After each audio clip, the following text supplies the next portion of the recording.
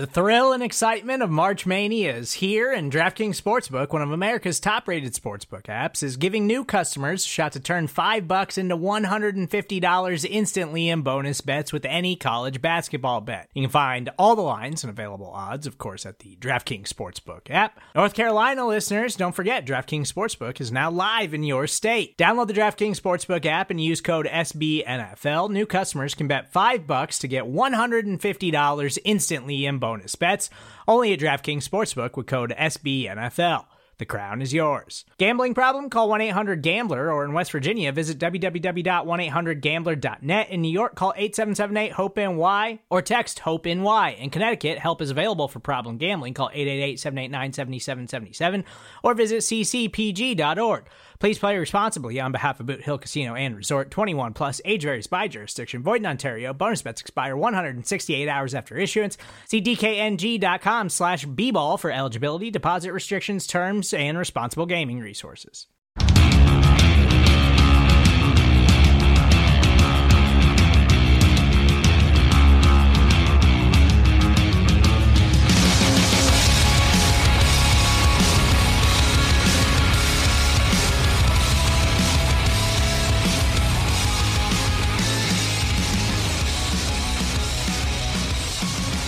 Hello, Giants fans.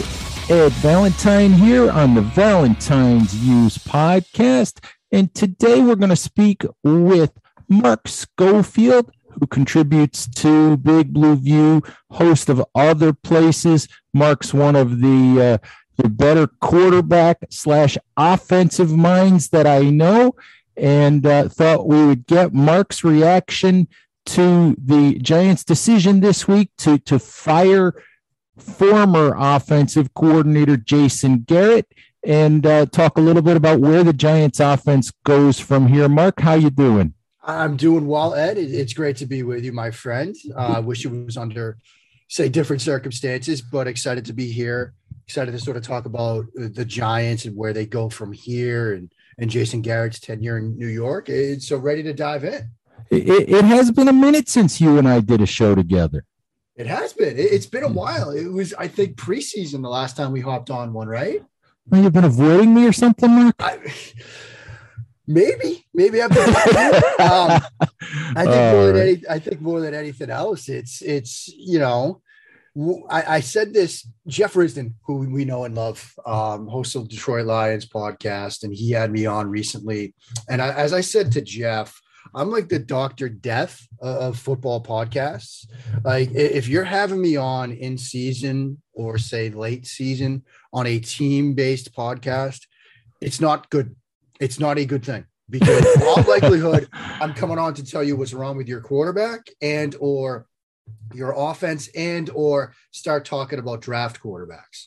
And so in that sense, I understand why some might want to duck me, because I'm not the bringer of good news. I mean, if your quarterback's playing well, you don't need me, you know, but if your quarterback's struggling, your offense is struggling, or you want to start talking about draft quarterbacks, that's when I get the call. All right. Show's over. We're done. There we go. All right. Hey, so actually, you know, you kind of hit the nail on the head. You know, there's a lot of those kinds of things that we need to talk about with the Giants. And Mark, I need to start with this. Giants fired Jason Garrett on Tuesday. You and I talked about Jason Garrett during the offseason. We did a show with Tony Racioppi during the offseason discussing the idea of whether or not Garrett should be brought back for a second season as Giants offensive coordinator. We know the Giants were 31st in the league last year. We know there were a lot of things that weren't good. We also knew that there was really no offseason for him to install his program. I was in favor of Garrett coming back for a second season because of the continuity. I know you were. I know Tony was as well. So we start from there. This is something that we were in favor of, with the Giants bringing Jason Garrett back, and yet here we are with Garrett not making it through his second season. As the year kind of unfolded, you could see this coming. So, at least I could anyway. I mean, are you surprised that in the end, that with Jason Garrett, with Daniel Jones, with the New York Giants offense, the marriage with Joe Judge, you surprised in the end that it just didn't work? I'm in a sense surprised that it didn't work. I'm not surprised that it ended this way, given where the season had gone. I mean, quick aside, I have a really good friend that's a Giants fan. And he sends me DMs and texts all the time asking questions about the Giants. And he sent me a message yesterday at 12:53. What's the over under on Garrett's tenure? That 4th and 1 call was brutal. To which I responded that minute. He's done. He's probably gone by December. And then 27 minutes later or 28 minutes later, I text him back.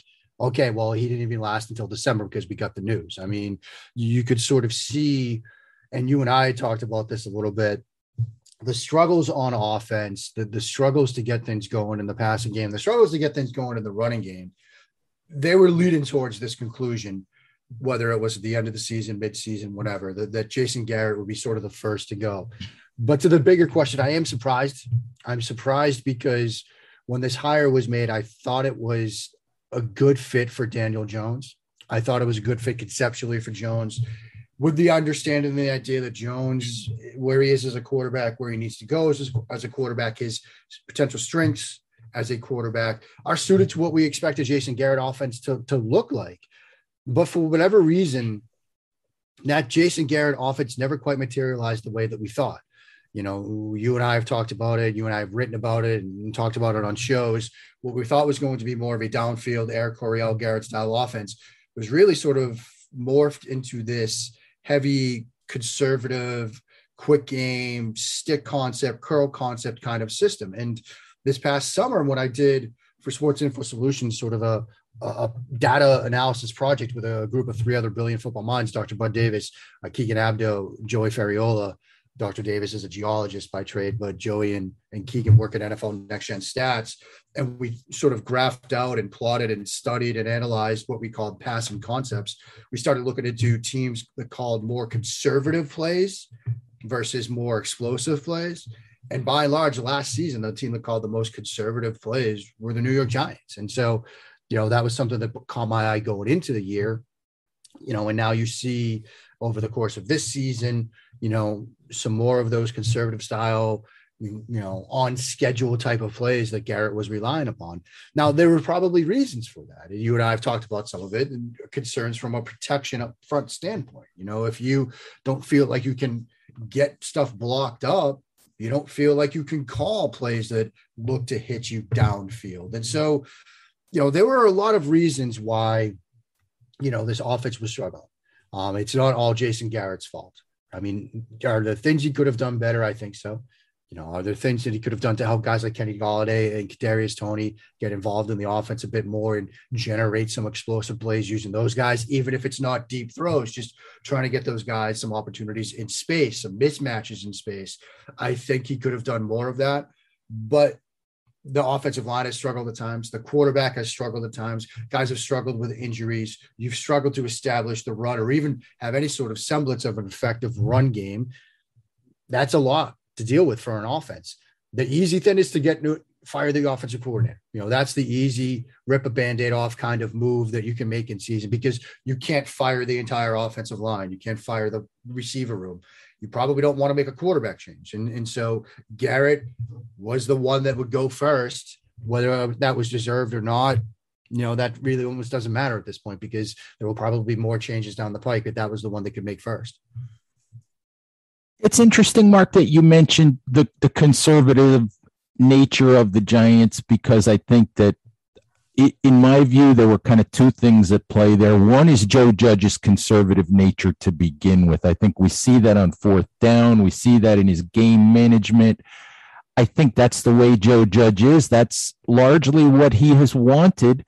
The other thing is, I think last week, Jason Garrett, I think knowing he was under some pressure the last time he spoke to the media, he spoke about the fact that the Giants had failed to build a really functional and offensive line that you didn't have to scheme around. And I'll be honest, I don't think that played well with Joe Judge when he saw those comments. And I know that Monday night, when things looked completely dysfunctional, obviously didn't play well with Joe. And I think that's when they finally decided to make a change. So, I mean, I think that you could see that there was frustration there.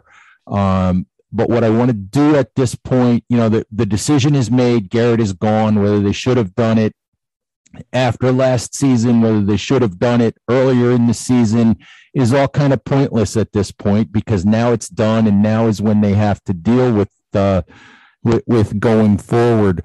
I did a piece today at Big Blue View, which really listed 4 areas where I thought the Giants had been falling short and needed to do better on offense. I kind of want to go through those, Mark, but before I do that, I want to ask your thoughts on Freddie Kitchens.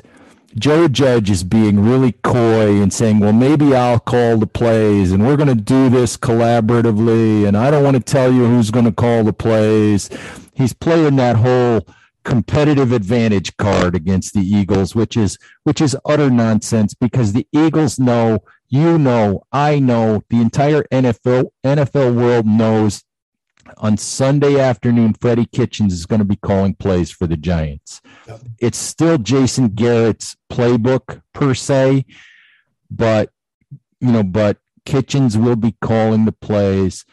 He's had a mixed bag, or he had a mixed bag of success in Cleveland calling the plays and as head coach. Just from your remembrances of Kitchen as a play caller, just your thoughts on what he might bring and whether this could work. I think it could work, because I think what really sort of doomed Kitchens was putting all the head coach responsibilities in his lap. When he was sort of the interim head coach and, you know, the play caller for Cleveland, you know, I think he was put in a position where it was just, okay, your real sort of focus here is the offense. You know, your focus here is play calling. And he really unlocked Baker. I mean, there was a moment where it looked like Baker was going to be a bust. He was going to sort of struggle. You know, he wasn't going to live up to the sort of hype, you know, but when he took over as offensive coordinator, as interim offensive coordinator, and Greg Williams was the head coach, they finished 5-3. And Baker looked like a much better, a more complete quarterback during that time when he was the interim offensive coordinator. And, you know, I think then making him the full-time head coach the next season and putting all those responsibilities, and he wasn't quite ready for that. He wasn't ready for the day-to-day of being an NFL head coach and overseeing it all. And he put too much on his plate, and the overall offense really sort of struggled. As conceptually, I think he's a fit for Jones, and that he's more willing to be aggressive downfield. He's more willing to push the ball downfield. And he seemed very willing and open to the idea of putting the offense schematically in Baker's mind, in Baker's hands, and say, look, what do you like to run? What concepts do you like? Let's all get together on the same page. And I'm not saying that Jason Garrett didn't do that, because I'm sure he did. I'm sure he tried, but Kitchens has already shown an ability to do that with a young quarterback with Baker. And I think there's an opportunity for him to do that with Daniel Jones. And so I think you might see, you know, some different things. You might see some tempo. You might see some more stuff downfield, a willingness to push the ball downfield, call some more aggressive and explosive plays, even if you feel like you can't get things blocked up, because it's not like that Browns offensive line was the current version of the Browns offensive line. You know, they hadn't become that yet, but he was still willing to attack downfield. And so I think that's what you're going to see. I think you're going to see a bit more aggression in the pass game. So I think there's a potential for this to work. Like, he wouldn't be my dream offensive coordinator for Daniel Jones and the New York Giants after firing Jason Garrett, but for the time being, I think it could work. Another day is here, and you're ready for it. What to wear? Check. Breakfast, lunch, and dinner? Check. Planning for what's next and how to save for it? That's where Bank of America can help. For your financial to-dos, Bank of America has experts ready to help get you closer to your goals. Get started at one of our local financial centers or 24/7 in our mobile banking app. Find a location near you at bankofamerica.com/talktous. What would you like the power to do? Mobile banking requires downloading the app and is only available for select devices. Message and data rates may apply. Bank of America N.A., member FDIC.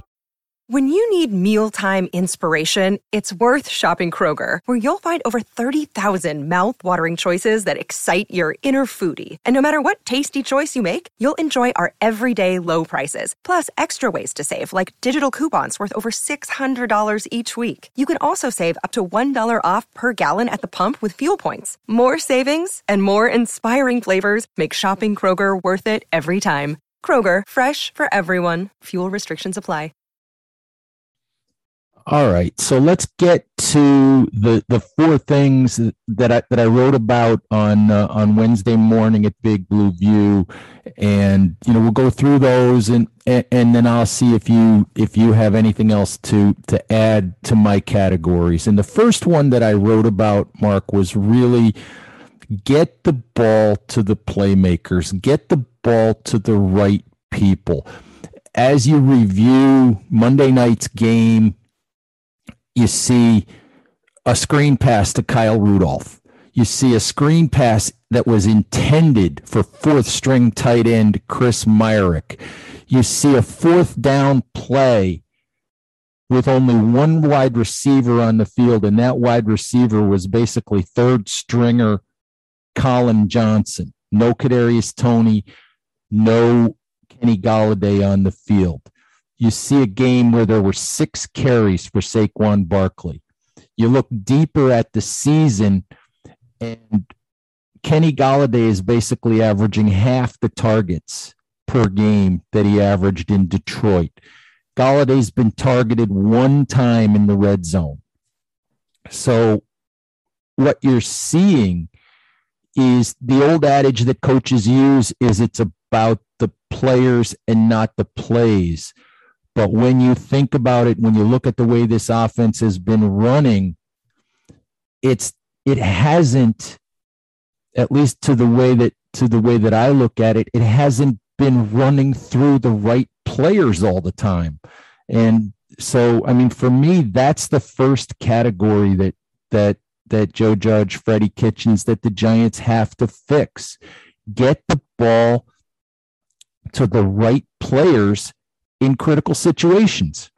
I 100% agree with that, Ed. And I think in terms of things that Garrett didn't do and mistakes that he made, I think this is pretty much tops on the list. I mean, you acquired Kenny Golladay for a reason. You drafted Kadarius Toney in the first round for a reason. It was to get them the football, for them to be the playmakers. Those were supposed to be the two of the guys that you would use to help Daniel Jones and elevate his play.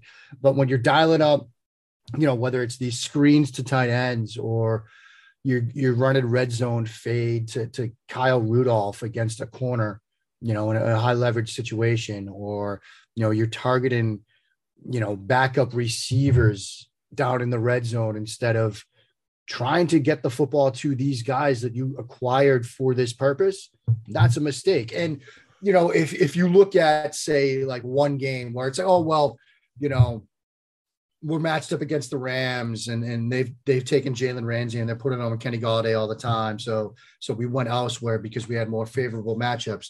Well, okay, you can understand that, but this isn't a one game situation. This has been over the course of the better part of a season now, where there's been a structural failing to get the football to your best players.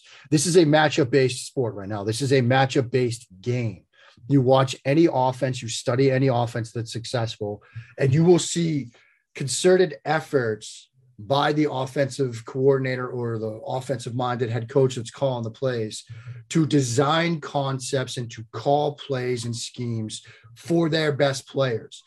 Whether it's running a 3-by-1 formation so you can get a player isolated on the single receiver side, whether it's taking a guy like Tyreek Hill, putting him next to Travis Kelce as the 2 inside receivers on a 3-receiver trips formation to try to get favorable matchups, whether it's the use of motion pre-snap, whether it's the use of personnel packages where, you go a 12 personnel package with the hopes that you're going to get an athletic tight end matched up against a linebacker, or if the team goes, light with a 4-2 or 3-6 kind of defensive front, and you can play heavy bully ball and run the ball, whatever it is. The smart offensive minds are using personnel and movement and shifted and whatever they need to do, formations, to get creative, favorable matchups and then exploit them post snap. And that's an area where I think Garrett could have done better, particularly with those players. And you never quite saw it. No, you didn't. And before we move on to the next topic, I just want to say one more thing about Kenny Golladay, and you can agree with it or disagree with it. Golladay is never going to be a guy who's going to make the prettiest releases off the line of scrimmage, and he's never going to be a guy who creates a ton of separation. But Louis Riddick kind of said it Monday night. Galladay's a guy who doesn't have to have that separation. He's a big, strong body. He's one of those open when he's not open guys because he's going to win the 50-50 ball. So call the play, throw him the ball anyway, and let him try to do what you're paying him to do. Yeah. I mean, when they acquired him this offseason, I said that, look, he was a guy that wins in contested catches. Like he can operate at all levels of the field, vertical game, intermediate game, in the quick area. But part of the reason that he got this deal was because Matthew Stafford trusted him in contested catch situations. Like if he had a step on a receiver, if he had a half a step on a receiver, they found ways to still get him the football. Like there's a reason we use the phrase NFL open. Not everything is going to be wide open. Not everything is going to look like it's a Saturday afternoon down in, Norman, Oklahoma, and it's Big 12 and guys are running free 40 yards downfield. Sometimes it's not like that in the NFL. And so you have to take some risks with the football. You have to trust that this guy that you acquired that has shown an ability to win in those moments will do it again. Otherwise, what did you sign him for? Like if you weren't going to trust him in these moments, why did you get him? Now, maybe it was a Daniel Jones thing, but you'd have to think if it's all on the quarterback not making those throws, then there would be a concerted effort to get the quarterback to do that. And I don't see any indication that there was that concerted effort because it's not like there was suddenly a game where they threw 15 times in Galladay's direction. It seemed like it was the exact opposite. Right. And that leads me to the next topic that I wrote about on Wednesday morning, and that's red zone inefficiency, Mark. The Giants are 12 out of 27 in scoring touchdowns in the red zone, 44.4%, which is worst in the NFL. And for me, part of that comes back to the topic we've already been talking about, which is not using your personnel properly. There have been situations week 2 against the Washington football team. Giants get a turnover with 2 minutes left at Washington's 20. You're paying Kenny Golladay $72 million. Throw him a fade and go try to win the game. Throw a ball up in the end zone. Let him try to go win the game for you. The Giants didn't do that. Galladay's got one red zone target all year. Look at that. I look at, Evan Ingram's only got a couple of red zone targets this year.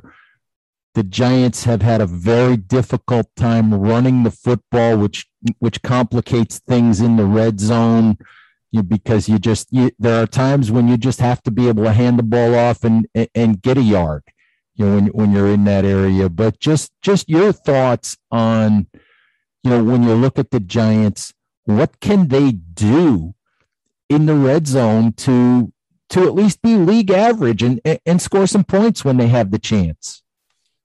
Yeah, I mean, I do think that running the football would certainly help. I don't think it's the be-all and end-all answer. I mean, this is still a passing league. This is a league where passing is king. Running the football would certainly help. I know that there's this debate over whether you need to have a successful ground game to be successful on play action, which is certainly one of those things that can help down in the red zone. Now, the numbers show that you don't need a successful passing game.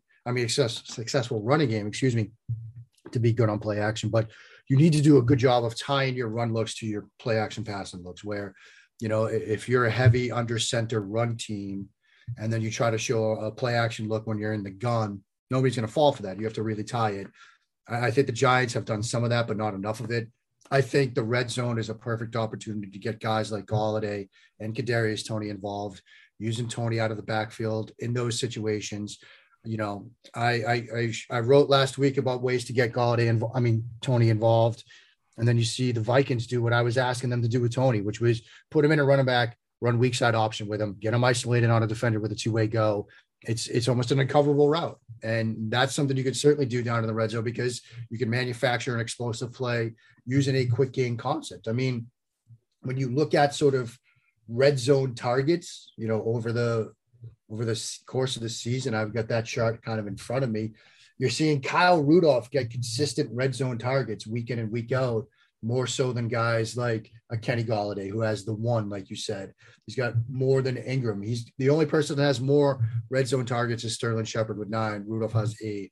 When you're throwing red zone fades to Kyle Rudolph, that doesn't scream to me creative offensive identity. It screams to me you're trying to throw stuff at the wall and get it to stick. And certainly improvement in the red zone is going to be an issue for this team that they have to figure out. And I had one other thought as I was thinking about the red zone, and I was thinking about the way that the Giants have approached it in sort of a traditional tight formation, slam the ball up the middle, in the run game kind of thing. And maybe you can't do this all the time. I mean, Garrett said a few weeks ago, he said, well, that sort of dive up the middle, that's been a good NFL play for a long time now. It's worked for decades. And that's just really old school thinking. And I look at this Giants personnel with really a backup offensive line playing, inability to really get a push in the run game. And I keep thinking, you get in the red zone, why not spread defenses out, change the numbers in the box, and use Daniel Jones's legs, change the numbers so that Saquon's got a lighter box to run into if you want to run, and help your blocking that way. And you preach to the choir. There is a school of thought around this sport today, not just at the NFL, but at the college and high school level, the idea that you spread to run. The idea that you're going to line up at heavy 22 personnel or 21 personnel and run, halfback lead, those days are gone. Like that's not where this sport is right now. You want to spread defenses out. You want to get those light boxes. You want to work a numbers advantage. And one of the ways you do that is involve the quarterback in the run game. And I'm not saying you have to use Daniel Jones like the team down I-95 is using Jalen Hurts, but you have to show that at times. If you can come out with 11 personnel, get a 4-2-5 or a 3-3-5 with a lighter box, a 6-man box, and then show that sort of potential QB run element, you're now playing, instead of say 6 blockers on 6, you're really playing 7 on 6, because that quarterback run element takes care of that backside edge defender. And now you have a true numbers advantage where if your offensive line is struggling, you found ways to help them schematically, instead of just saying, look, we'll trust our guys to win up front. We'll trust our guys to win one-on-ones. There's no evidence that that's happened, or at least on a consistent enough basis to score points and win games. And so you have to do things differently, and about those Eagles, look, they were up through weeks 1 through 7, the 10th most. They were ranked 10th in the league in terms of early down passing, throwing on first and second down. And it wasn't working for them. So Nick Sirianni took a step back. Since then, weeks 8 through 11, they're dead last. They throw the ball on 32% of their first downs now, and second downs. They're running the football. And it is working for them. They've looked at what they did. They did some self-evaluation and said, we got to do things differently. And if Garrett was insistent that condensed formations and power football were going to work, there's no evidence that it had. So you had to sort of check the ego a bit and say, okay, let's spread them out a bit. We'll do things differently in the run game and maybe create some favorable moments that way. And that leads to my next topic, Mark, and we've been kind of talking about it because my next topic was specifically the run game. And we've talked about, spreading defenses out to run a little bit. We were talking mostly about the red zone, but as we both talked about a little bit, that's an area where the Giants have struggled all year. I think Football Outsiders has them, 30th in the league in run blocking. And we know they've struggled. We know they're using a backup center in Billy Price and a backup left guard in Matt Skura. and a guy at right guard in Will Hernandez, who's just never been the player that the Giants thought he would be when they drafted him. And Andrew Thomas has been really good. Nate Solder's probably been better than anybody thought he would be this year, but you can't run the ball consistently when the interior of your offensive line is really a group of backup players. So for me, my question is, how do the Giants generate some sort of useful, consistent run game? And before I let you answer, I just had a thought. I was thinking about Wayne Gallman a year ago, because the Giants ran the ball effectively, not tremendously, but effectively quite a bit of the time with Gallman. And when I think back on it, I think they figured out one or two things that Wayne Gallman could do. He could go straight. He could go north and south. He could hit a hole. He could push a pile. And they figured out one or two concepts that they could block. And it was boring. It was repetitive, but they could execute those plays. And I wonder if, even though it's now Saquon Barkley that they're handing the ball to, I wonder if that's what they need to return to, in addition to using Jones's legs a little bit. Figure out one or two things they can block and just keep doing it. Yeah, I think that's also a smart idea. And I think that's something that smart football teams and coaching staffs do. You look at September and October and you see what it is that you can do well on both sides of the ball. You see who you could trust doing X, Y, and Z, and who you could trust doing A, B, and C. And then as you get into November and December, that's what you're calling. That's what you're doing. That's what you're handing your hat on. I mean, you look at a team like the New England Patriots this year, and Bill Belichick has always been we're going to play cover one, and we're going to play man free in the secondary. We're going to trust man coverage. We're going to trust our guys to win matchups. They're playing zone like 70% of the time now. They have wildly shifted their focus because that's what they do well. So I think when you look at the Giants in this run game, if you've got two interior run concepts that you can get blocked up, whether it's duo, whether it's inside zone, whether it's a wham, crunch, trap, whatever, hang your hat on those to at least get something going. And then you can build in sort of QB run elements off of it. You can run sort of, GT counter with a QB read element. You can run counter bash with a quarterback read element. You can go inside zone, midline option with quarterback run elements built off of that. And so, simplify, find what it is that you can do well. Because like you said, look, the real fix here is, looking ahead and Kenyon Green from Texas A&M or Tyler Linderbaum from Iowa, like that's the real fix, getting guys that can play in the interior, but they can't come. But the next 7 games, you've got to figure out, if you're Joe Judge and you want the opportunity to draft Kenyon Green or Tyler Linderbaum or Evan Neal, if he happens to be there, then you have to do something successfully over the next 7 games. Absolutely. So, and that's what I think that's right. You find 2-3 calls that work on the interior, make sure that those guys can get those blocked up. You have some stuff that you can do with the quarterback built off of that. And that's how you try to attack this run game problem. And Mark, the last thing we have to talk about is my favorite subject to always talk to you about. And that's our good friend, number 8, Daniel Jones. And I don't know, I should have known when he chose number 8.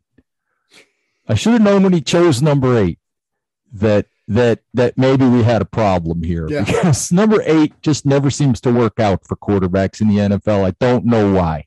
Yeah, I mean, Lamar's making a push with 8, but it's not a great quarterback number. It's not a great quarterback number. But when it comes to Jones, has he been good at times? Yeah.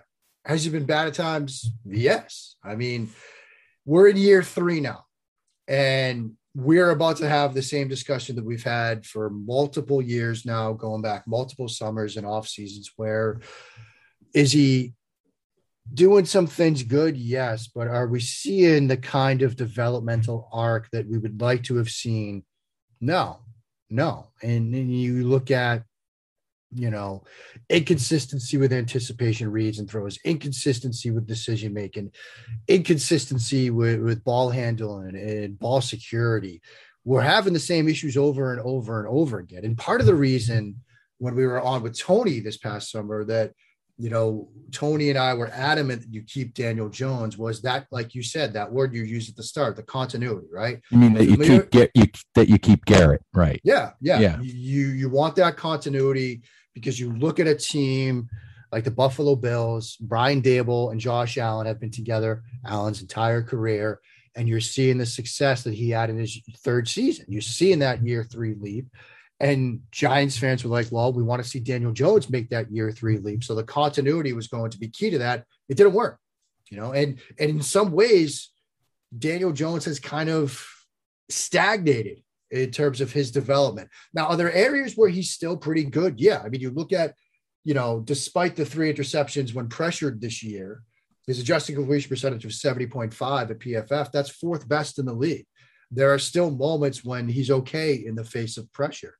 In terms of attacking downfield, that was a strength of his last year. It hasn't been as big of a strength of his, say, this season, in terms of adjusted completion percentage going downfield. It's not great.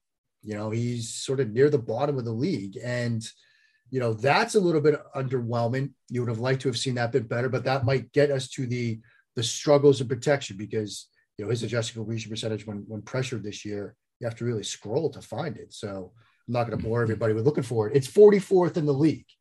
His adjusted completion percentage when pressured. Now, he has 5 touchdowns, 2 interceptions when he's throwing over 20 yards, but 41.7. The only guys behind him, interestingly enough, Baker Mayfield, Dak Prescott, and Russell Wilson.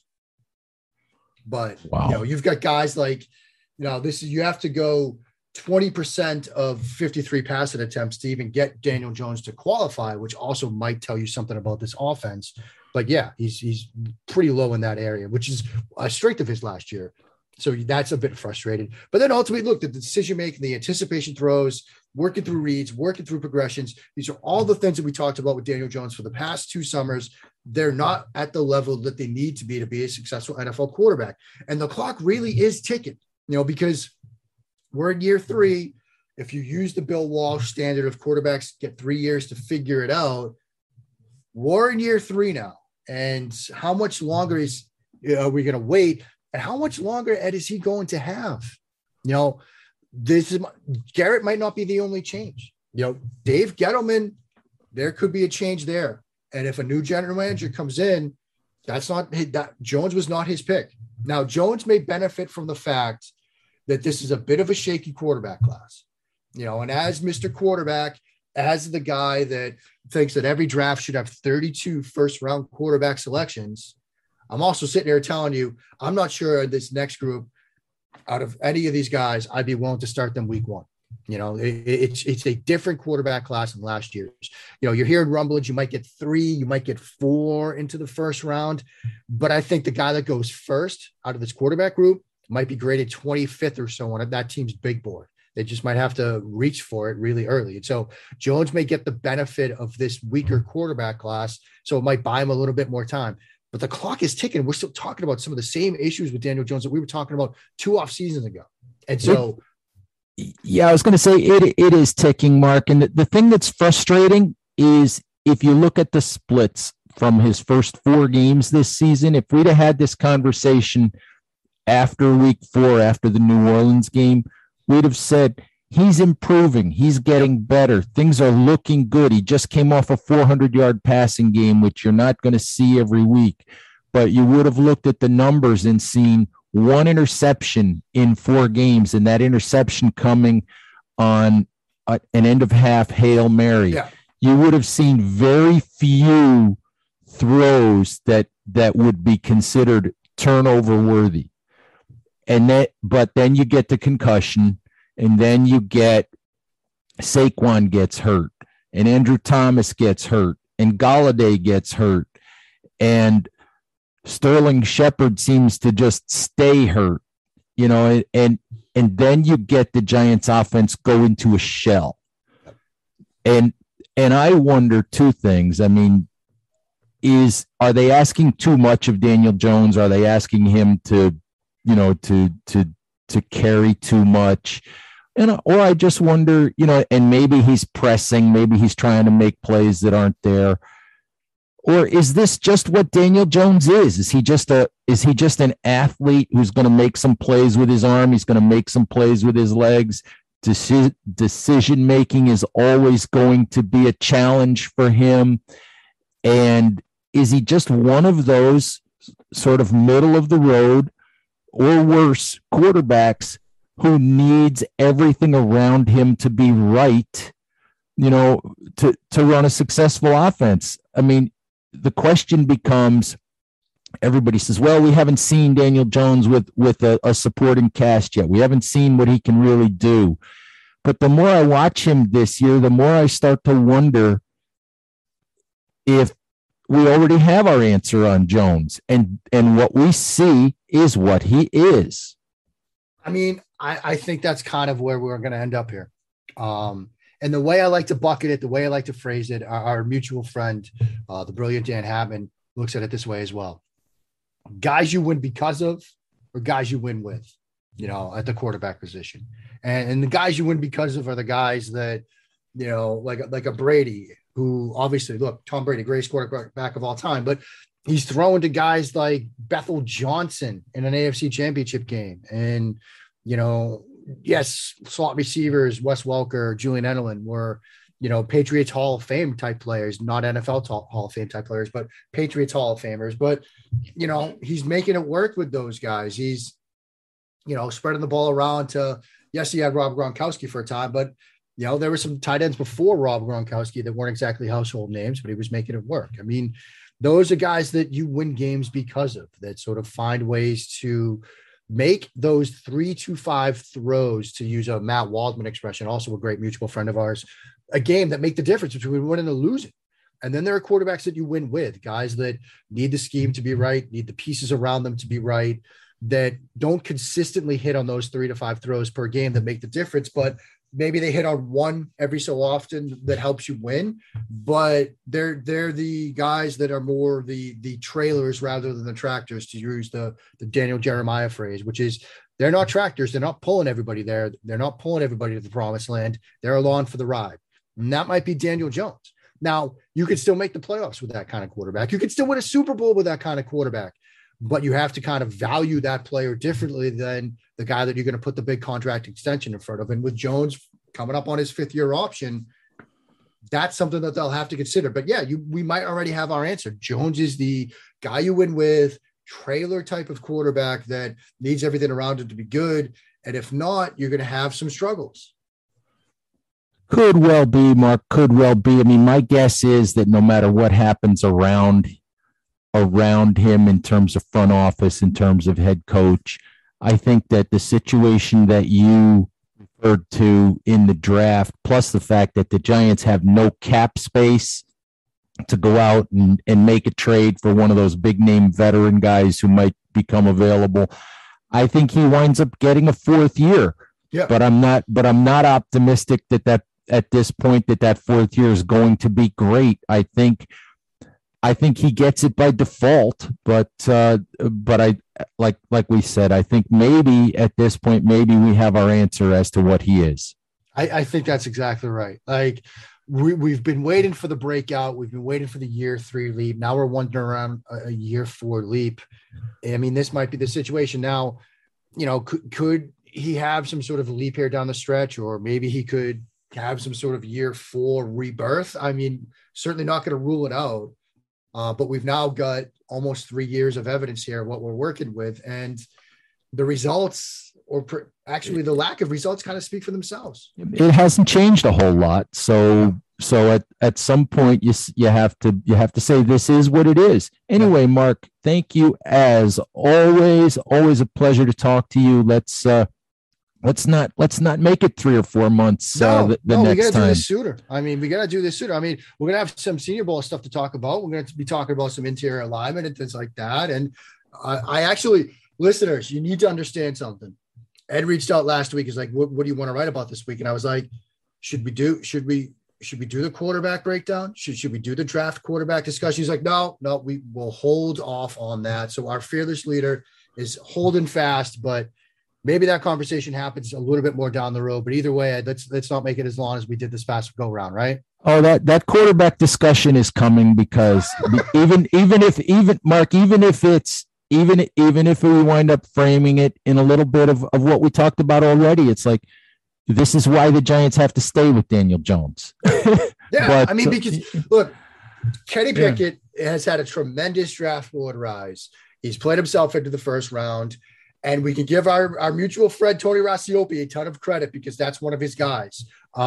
Kenny might be the one guy that I'd say, look, can start week 1, but you're going to want a bridge. And do you want Daniel Jones to be a bridge guy here in year 4? I'm just not so sure that that's the direction this organization goes with all of the other needs they have. I mean, you might double dip on interior offensive line in the first round. I mean, you might do it that way. Certainly wouldn't argue with that approach. Maybe we'll make you a GM. Oh, goodness gracious. I don't think anybody wants that. I had somebody say I should be the next OC of the Giants, and I said, even that's above my pay grade. I'm happy to be a quarterback coach. I can do that, but GM, OC, that's not me. Well, no, we'll make Hatman. We'll make Hatman the GM. I'll be the head coach, and you can be the OC, and we're good to go. You know what? I feel comfortable with that. Let's ride. Let's go. I feel comfortable with that. All right. Hey, Giants fans, thank you as always for listening. Our thanks to Mark for spending some time with us and dropping some great knowledge on us. Have a great holiday, Giants fans, and we'll talk to you soon. Bye-bye.